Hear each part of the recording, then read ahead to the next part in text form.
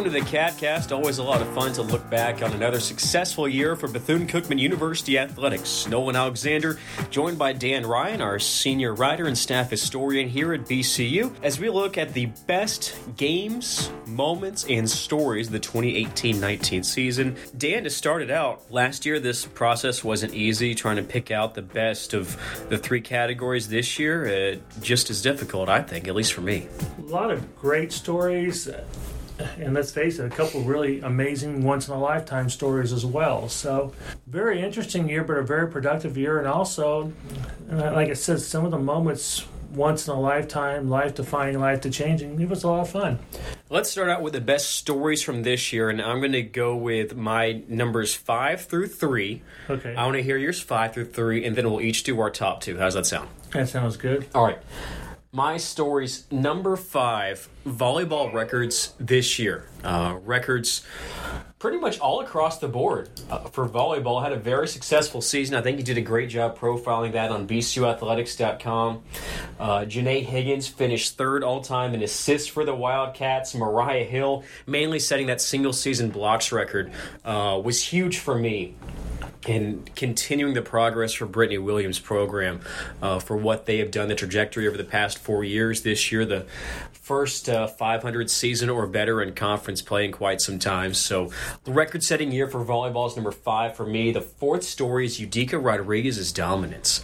It seemed like there wasn't a tournament that she didn't win for BCU women's golf throughout this entire spring. She had one heck of a season, was key to BCU women. Winning here, Gary Freeman, Tom Barton, you kind of name it. It was Yudica Rodriguez pacing the way for women's golf. So we're excited to see what's in store for her as a professional golfer here in the very near future.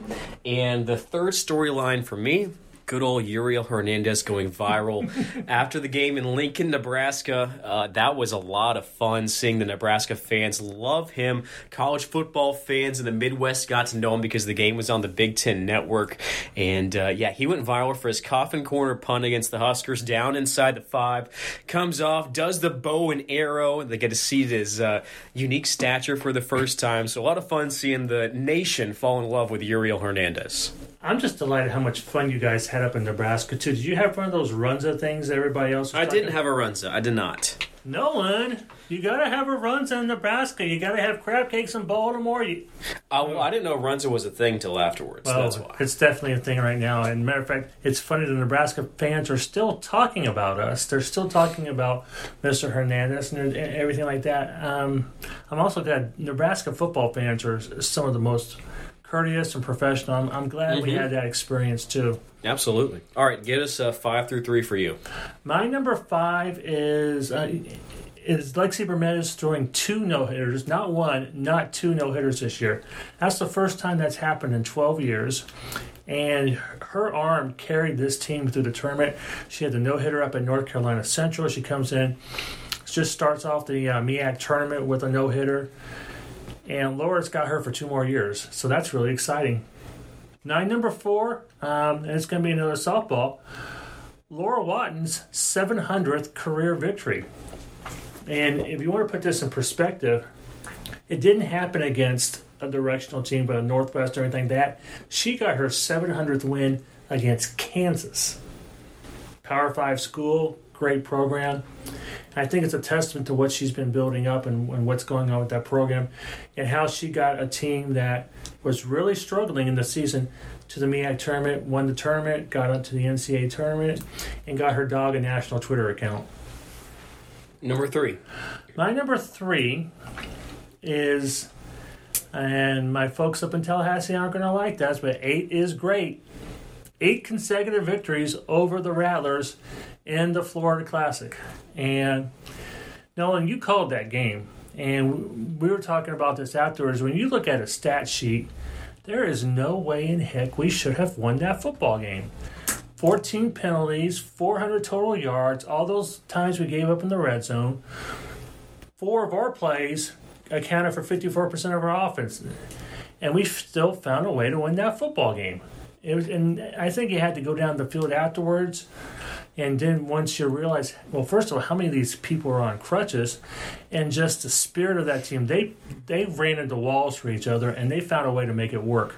I completely agree about the tenacity of the team, and I think that game epitomizes the cliche you hear from coaches at times where I feel like they change it, but sometimes they say there's 4 to 5 plays that determine the outcome of a football game, or 7 to 8 plays that determine the outcome of a football game. And I think if you're going to say 5 plays, I think BCU had 4 of them. If it's 8 plays, I think BCU had 6 or 7 of those plays. The biggest ones that mattered, mainly with that Ty Peters pick 6, which I think I'm going to come to later on. All right, my number 2 story for the year is the tennis program success in the MEAC tournament, with the women going to the finals and the men being shorthanded, only with 5 guys making the semifinals, seeing the heart from both programs, especially that men's side. I really grew fond of them this season, getting to know more of their story. That's my number 2 story this year. What's your number 2? First of all, thank you for agreeing with that on that, because one of my primary sports is tennis. The men's tennis team established themselves back in the fall at the HBCU. They dominated that tournament, and they were a little shorthanded, but they won their first 11 matches. And you have to remember that program was a 1-win program just 2 years ago, and then they came back and they got as far as they did.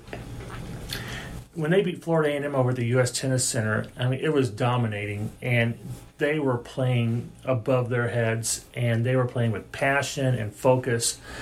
And it was just exciting to watch there. So I want to thank you for that. My number 2 is my girl, Kamisha Morrison, finishing second in the nation in the high jump at the NCAA Indoors. And we knew something was going on earlier because you had basketball, I had baseball that day, but we're monitoring that. She makes her first 3. And oh my gosh, she might win this thing. And if her hip hadn't brushed the bar coming down, we might be having another conversation about number 1 right now. And you've met her and you've interviewed her. Class act, devout Christian, has put the time in. And you look at her legacy here with, I think, and I can't remember off the top of my head, it's like 12 conference championships. If I had a little goat, I'd give her 1 right now. Well, that's my number 1, so I don't need to repeat what you said. That was my number 1 story this year, was her success, national runner-up in the indoor and the high jump. We're all extremely proud of, as you said, her entire career, not just this year. It's great that it ended the way it did, but her entire career is remarkable for a Wildcat. So that's my number 1. What's your number 1? Well, Vanessa Beller-Lewis, and to this day, every time I look up there, because I've got the tournament championship photo on my wall, and I look at that team every day, and I'm going, how the heck did a team that had 6 knee surgeries in 1 year win that championship? And I'm going, no, every time I hear your call on that, I get goosebumps. And it's just, you figure it out. I've only been around that program 3 years. I still can't figure it out. Well, I've got that game, of course, this season in some of my other categories, but I had a feeling you're going to have that number 1. That's why I went with Kamisha. Okay. So that's our top storylines of the year. Here on the CatCast, Nolan Alexander, Dan Rodden going through the top stories, moments, and games in the 2018-19 athletics season at Bethune-Cookman University. Let's move on to the top games, and we'll do the same thing. We'll go 3 through 5, and we'll start with you, your 5th best game this year. Okay, I'm going to steal one from you. Well, actually, let me go ahead. There's a couple track I want to get out of the way first. I'm going to everything like that. It's what I call the under-the-radar game performances from track, and that's Brent Hehold winning the pentathlon at the MEAC Indoors. And that kind of gets lost because we've got everything else going on there. A year ago, this guy's got a torn ACL. Now he comes back, and he just goes above and beyond his potential and wins a multi. As a matter of fact, he finished second in the decathlon at the outdoor beyond Mark McCoy, and that was just a great way. You talked to us, and it was such a great joy because when I was interviewing him over the phone, it's like, oh my God, I can't believe I did this. I am so excited. I am so thankful for my coaches. And it's like, okay, yeah, that really was. That was a fun ride. There's some days where you have fun calls some days, right? I had it too. And there's 2 other under the radar. Dominic Harper went 6 for 6. He won his 6th pole vault championship, wrapped up a solid career, couldn't make it to the NCAA's qualifiers. And Jeremiah Peters, and I gotta give him props because he's a Cleveland guy, and you know how I am with my Cleveland guys. He goes 4 for 4 in winning the outstanding field performer at indoor and outdoor during his BCU career. So the under the radar. My next one, I'm going to steal a football one from you. The football game against North Carolina Central, and you know why? That game was fun. That was a blast. That was a blast. Fun. So many storylines. I said afterwards that North Carolina Central sent Kevon Mitchell a going away present because they're glad to see him after he catches another touchdown. Robinson was still in his score-palooza phase. First time he touches the ball, he scores points. They're down 15-0. They come back and shut down a great running game. And then our boy Hernandez again. Did he do the bow and arrow against Central? He stared him down. He may have done a little ice in his veins too, but he definitely had the stare down. That was fun. I'm going to tell you what, that was fun. I mean, and again, it was a great Thursday night ESPN game, overtime, going back and forth, just a fun game all around. All right, my number 3, and I want to bring this up. The golf team at the Gary Freeman Invitational, the men's golf team, and it's another one on the radar. They led after the first round against Augusta State. For those of you who don't know, Augusta State's an auxiliary member of the conference. They're there for golf only, so they can get their Division I bid. Augusta State just cranks out Masters champions every year. But after the first round, our guys were ahead. And it's like, okay, this is the year they have a chance to really make a run on them. Augusta State regroups. They win by 7 shots. And the thing is, that momentum carried on. And I had this discussion, it might be the best shot Danny has to beat him this year. And in fact, I think that the final at the MEAC was 20 because we ran out of gas a little bit in Augusta turning on the final round. The men's golf team had a great run this year, and the fact that they were able to challenge a dominant program like that was fun to watch for me. For lack of a better term, but the country club sports here at Bethune-Cookman, tennis and golf this spring, both men and women had phenomenal years on both sides. Again, laid the foundation for years to come in addition to taking home some hardware this year. So extremely proud of both the men and the women tennis and golf programs here at BC. Lots of success in 2019. And so my games come with a caveat, being that I watched these games. I think there were some that didn't make the list that would have made it had I been able to see it with my own 2 eyes, but I went off games that I physically saw. So starting out with number 5, for me, it was a loss. Bethune-Cookman at Cal Poly basketball, a game that went to overtime. Cal Poly won on a banked three-pointer at the freaking buzzer. Was only the second three-pointer made of the entire half for overtime for Cal Poly. Tough way to lose for the Wildcats. It's a game that was neck and neck. I don't think either team led by more than 4 or 5 points the entire game. So I'm going off entertainment value. That's my number 5. Number 4, I'm going to stick with basketball, but a win at home over FAU for the men. A huge non-conference win. Took it over the Owls. I believe our first win over Conference USA opponent. At that time, FAU carried a net ranking in the top 75. That was a huge non-conference win for the men's basketball program. You just stole one of mine, but that's a good one, because what I liked about that, and I know Wally's not a three-point shooter. I think he scored 6-7 points the first 5-6 games.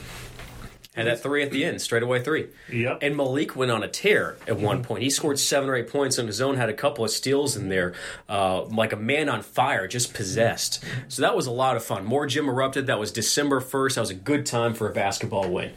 So those are my numbers 5 and then 4. Number 3, I'm going to stay with basketball, but go to the women's side, and I've got the MEAC championship against Norfolk State. And the only reason that's not number 1 is, again, it's off the entertainment value. At the end, the fourth quarter really wasn't much of a contest because of how incredibly gritty, strong, and smart our women played. 57-45 was the final, and really about 2 minutes in the fourth quarter, you knew who was going to win the ball game. Mm-hmm. So that's number 3 based on what was at stake in there. But as far as entertainment goes, the ladies had that wrapped up in the fourth quarter. Just a huge testament to all those young women, the coaching staff, and the program as well. So that's my top 3, all in the hardwood. What do you got number 2, Dan?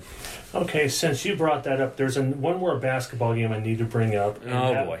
Now, we've got a little asterisk in here. Dan's top 5 games are going to turn into a top 10. Well, no, but I do want to bring up women's basketball at Florida A&M. Mm-hmm.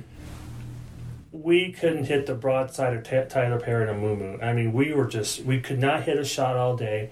We battled. Matter of fact, we were down like 6 with 2.5 to go. Mm-hmm. And you know how I am about my fun facts about keeping the winning streaks against Florida A&M going. Young Camry, who had to take over for Kiana Williams after she got hurt. She hits a 3, we get it back to 1. And then Angel hits this off-balance jumper with 8 seconds to go in the middle of a 6 for 26 performance. She goes, oh, I don't care how bad, I'm going to shoot that thing. And it went in, and then we beat FAMU, and I'm going, I already knew that we had recovered from everything like that, but that's like okay, we got a shot at making a good run to finish the rest of the year there. So, and any time you get a road win against Florida A&M and Tallahassee, that's a nice thing. So can you add in the fact that at the very end, or up by a point, shooting free throws, miss it? I don't know if it's on purpose or not, but missed the free throw. And I don't remember how much time was left, but apparently in Tallahassee, if you miss a free throw and it goes off the iron and off the glass and Florida A&M rebounds it, only like 0.2 seconds go off the clock as opposed to a second and a half. I had that one in there. But that was a great game. Willie Love and I were up there for that one, calling that doubleheader. That was a lot of fun. All right, so that's your number 2? Yep. Okay. What's your number 2? My number 2 is one you mentioned, the North Carolina Central football game. That Thursday nighter on ESPNU ended with, for the second straight year, when Bethune-Cookman goes all gold everything, gold helmets, gold jerseys, gold pants, ends with back-to-back blocks. This time, unlike last year against South Carolina State, it wasn't because of a penalty, it was because there was a timeout called. So Omer Manzi gets another crack at it, blocks the kick in double overtime, double denial. I was on my seat the entire fourth quarter of that one, because similar to when we played Central in 2017, Hail Mary McLeod Bethune, the offense in the fourth quarter hadn't done much. It wasn't until that final drive when we went down the field and we scored on whatever it was, a goal from the 17-yard line, something insane on the scramble, and David found Kevon. Yeah, it wasn't until offense late. And that was a lot of fun on there. I think my heart was pounding for another solid 2 hours afterward. I really enjoyed that game, and we have a really tight relationship with North Carolina Central's fans and with their department.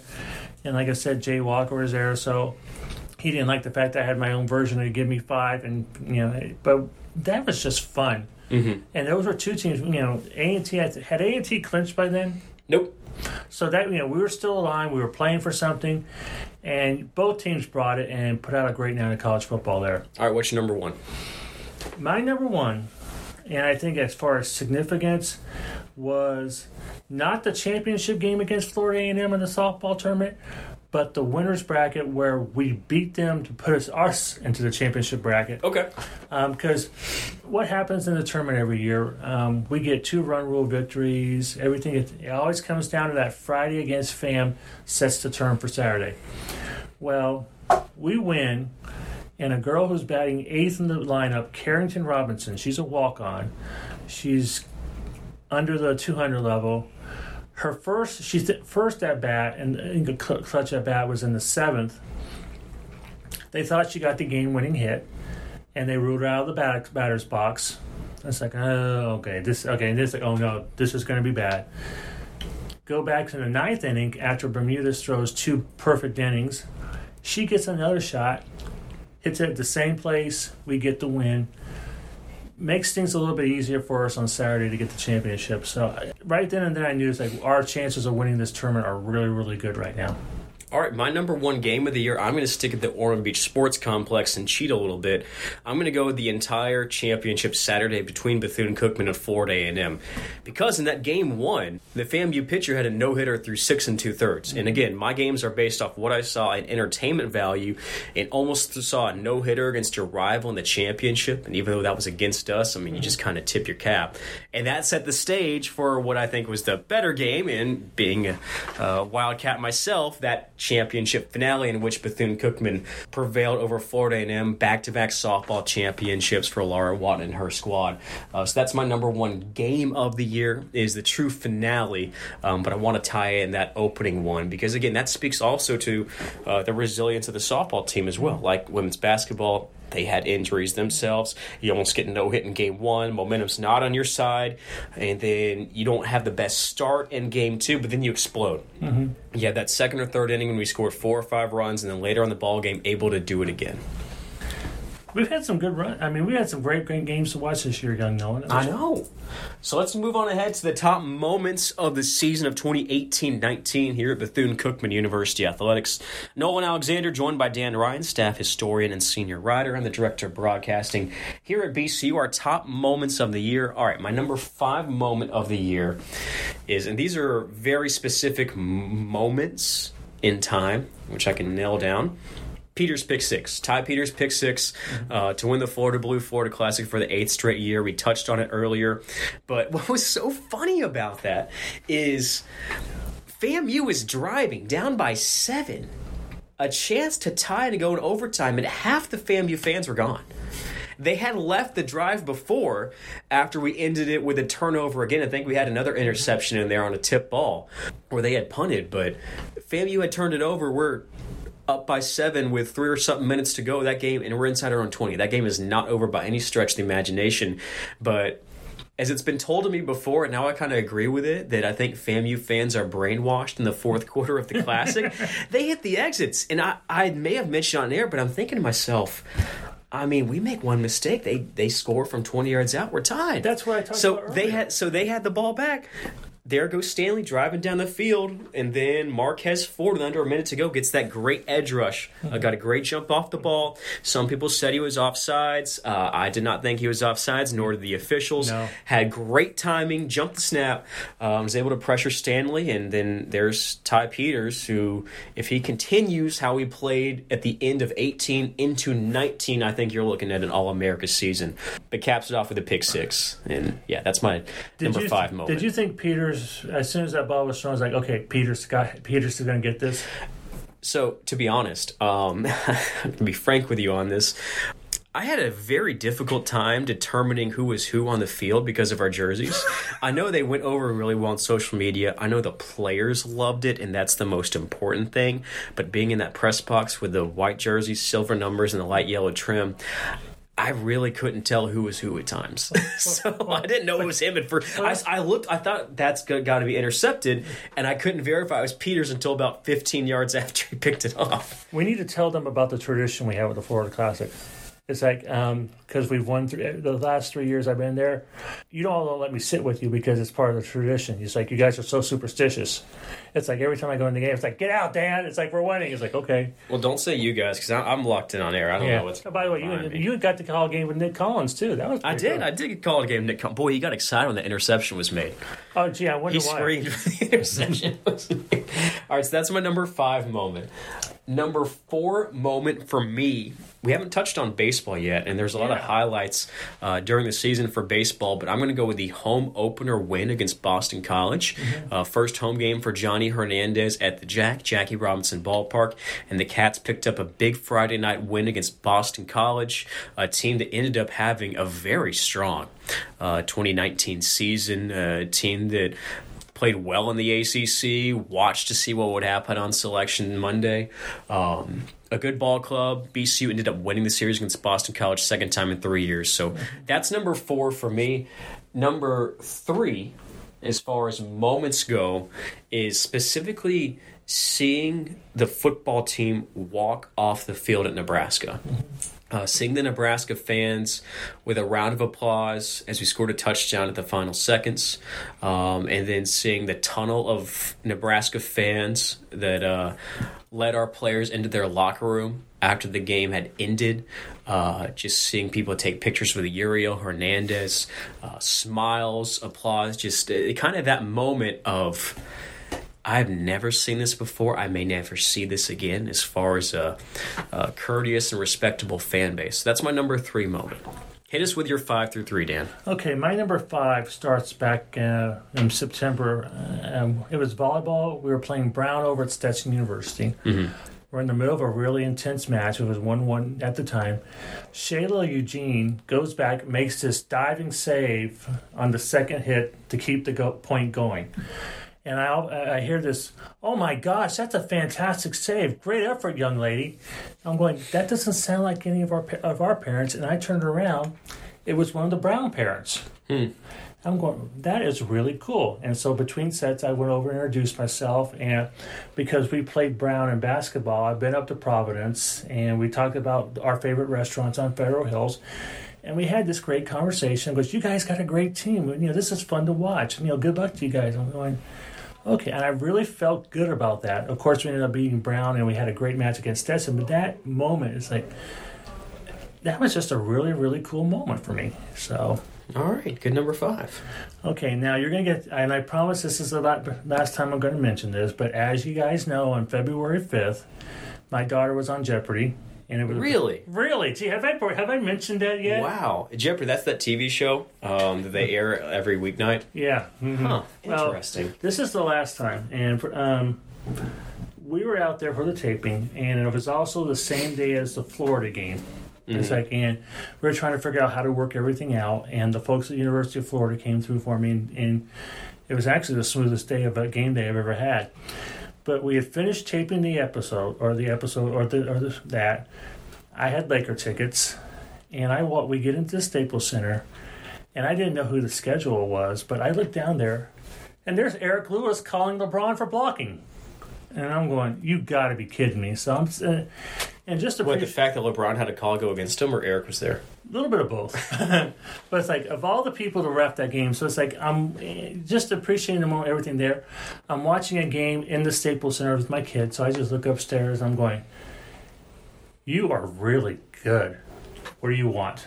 But that was really one of those cool days, and I promise, I'm going to mention a couple more times. She's in grad school, and she's doing great. Yay, my DNA. My number 3 was during Hall of Fame weekend with Larry Little. Now, we all know Coach Little. He kind of comes off as this really, really gruff guy.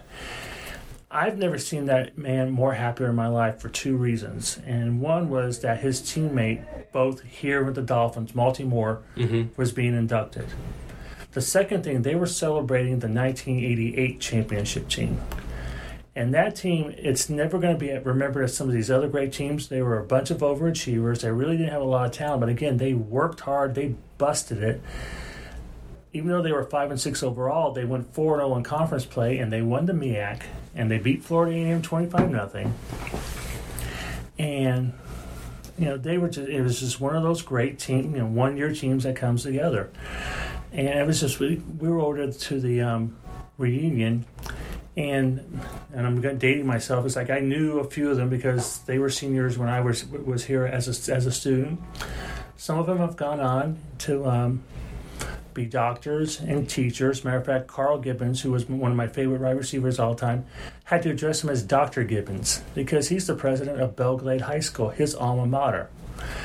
And then Coach Little comes in, Coach Sy comes in, and just the camaraderie there was just had this one team.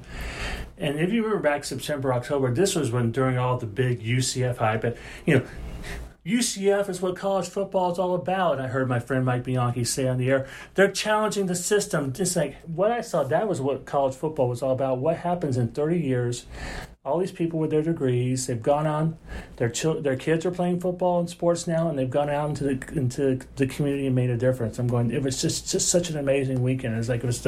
I enjoyed that more than again, the football game that weekend didn't go well for us either, but that's what football is all about, I think. So my number 2 moment from this year is back to softball specifically the big inning that got us the win in the finale against Florida A&M, and then Bermudez getting the final out of her no-hitter. I know that's 2 moments, but I could say first start off kind of the big inning in which you got the feeling of, okay, that's enough. I think that's going to be enough to propel us to the championship. Even though FAMU had a couple of home runs, but we limited the damage there. Nice job by Bermudez. But that'd be my number 2 moment. My number 2 moment was, and it's an off-the-wall moment, it was the Nebraska game day. Now, where was I on Nebraska game day while you guys were in Norman? I was in my car because I had stayed behind duty that weekend because I had volleyball senior day, a tennis tournament, I had a basketball scrimmage, and so it's like I didn't mind it because that's how things roll. And I was more excited about all y'all getting the opportunity to have that once in a lifetime experience out there. I've had my share. Well, my contribution to that broadcast and that event this week is, and I scored an interview with Tom Osborne, the legendary Nebraska coach. So, wake up that morning. Carlin Berryhill wins the conference cross tournament meet. Go by the tennis tournament. Everything's going well, and so I'm able to delegate the work study. So I'm driving back over to campus because we're getting ready for basketball, and I forgot I recorded that because we ran it on podcast. They were running a pregame, and I'm listening to myself interview Tom Osborne on the radio. And I'm going, okay, this is a really cool moment. It's like okay, everything's good. Everybody's doing what they're supposed to be doing, and we're putting out a great product across the board. So that was my number 2 moment. Tom Osborne, class act. That was fun hearing that interview. All right, my number 1 moment is, this is kind of selfish, but it's mainly about the team. I have never I've been able to call championship games in my broadcasting career, but I've never actually been on a court or somewhere that has had the confetti fall on me. And I always thought that was the coolest thing. I wish I'd experienced that as an athlete growing up, which I just feeling the confetti fall over you. Because you see it in the Super Bowl, you see it in the NBA Finals, it's magical. So mainly for the team, when the confetti fell for women's basketball over Norfolk State in the first women's title for Vanessa Blair Lewis and that program, and going to the NCAA tournament, but then selfishly kind of having it fall over myself and having it all over my computer and everything. And that was a moment I'll never forget. That's my number 1 moment, is the confetti falling over women's basketball. I'll say it before I say it again. Because with the way it was, I had to stay behind that weekend and everything like that. But having you call that moment, and for the next 5,000 years, knowing that was one amazing call you had. So don't be selfish. You did all of us a service that day, and I thank you for that. Now, my selfish moment has to do with your unselfishness, because you stayed behind the next week while I went to the NCAA tournament with Notre Dame at Notre Dame. And so I'm having all the Notre Dame moments. They took us on a tour of the stadium, football stadium, and I had my picture at Touchdown Jesus, and got to go, all the Rudy and the Newt Rockne stuff. And did you know Rudy was offsides? Probably. Yeah, Rudy was offsides. Unlike Marquez Ford, Rudy was offsides. And also too, I got to prep Tamika Catchings, and we compared notes because I'd been to Martin, Tennessee, where Pat Summitt played her college ball, and it's like, oh wow, isn't that a cool? It's like, yeah, it's really a cool experience. My cool moment was 3.5 minutes before the game, and I'd been in this godforsaken business for 35 years. This was my first NCAA basketball tournament as a basketball SID, and it hit me, and it's like, oh my. Went to Coach Nikki Washington because I blame her because they recruited me over to work the women's team, and it's like, my life is her fault. I looked at her and going, Coach, this is all your fault. And then it's like, and then Vanessa looked at me and goes, Coach, holy crap, Coach, we're playing Notre Dame in the NCAA tournament. And I just remember, it's like, and I think I knew what was about to happen in the next 40 minutes because as Coach Blair Lewis says, they had 8 McDonald's All-Americans, and we had 8 players that liked to eat at McDonald's. But to go up against that and that NCAA tournament experience that's one I'm going to remember forever. And I want to thank them and thank everyone for the opportunity we had to do that. lots of moments, lots of stories, lots of great games. Going to be even more in 2019 and 2020. I think across the board, the Cats are loaded in just about every sport this upcoming season. It's going to be a lot of fun. Dan, thanks for sharing your top moments, stories, and games with us today. We appreciate it. And congratulations on your recent COSIDA as a district award. District award. Yeah, district award. So congratulations on that. Like Angel, I had to go up against Notre Dame in the national tournament. I'm in good company then, I guess. There you go. There you go. Well, Dan, appreciate it. Thanks for joining us here on the CatCast. Looking forward to doing this again in 2019, 2020. You got it. For Dan Ryan, I'm Nolan Alexander. Those have been our top games, stories, and moments of 2019. And we'll have to hear your thoughts as well. So you can drop us a line on Twitter at Daytona Dan, at Nolan2_Ryan with your favorite games, moments, stories. You think we missed something? Well, that's because we probably weren't there at it, or we could only fit 5 on there. So let us know your thoughts. Until next time, hail Wildcats.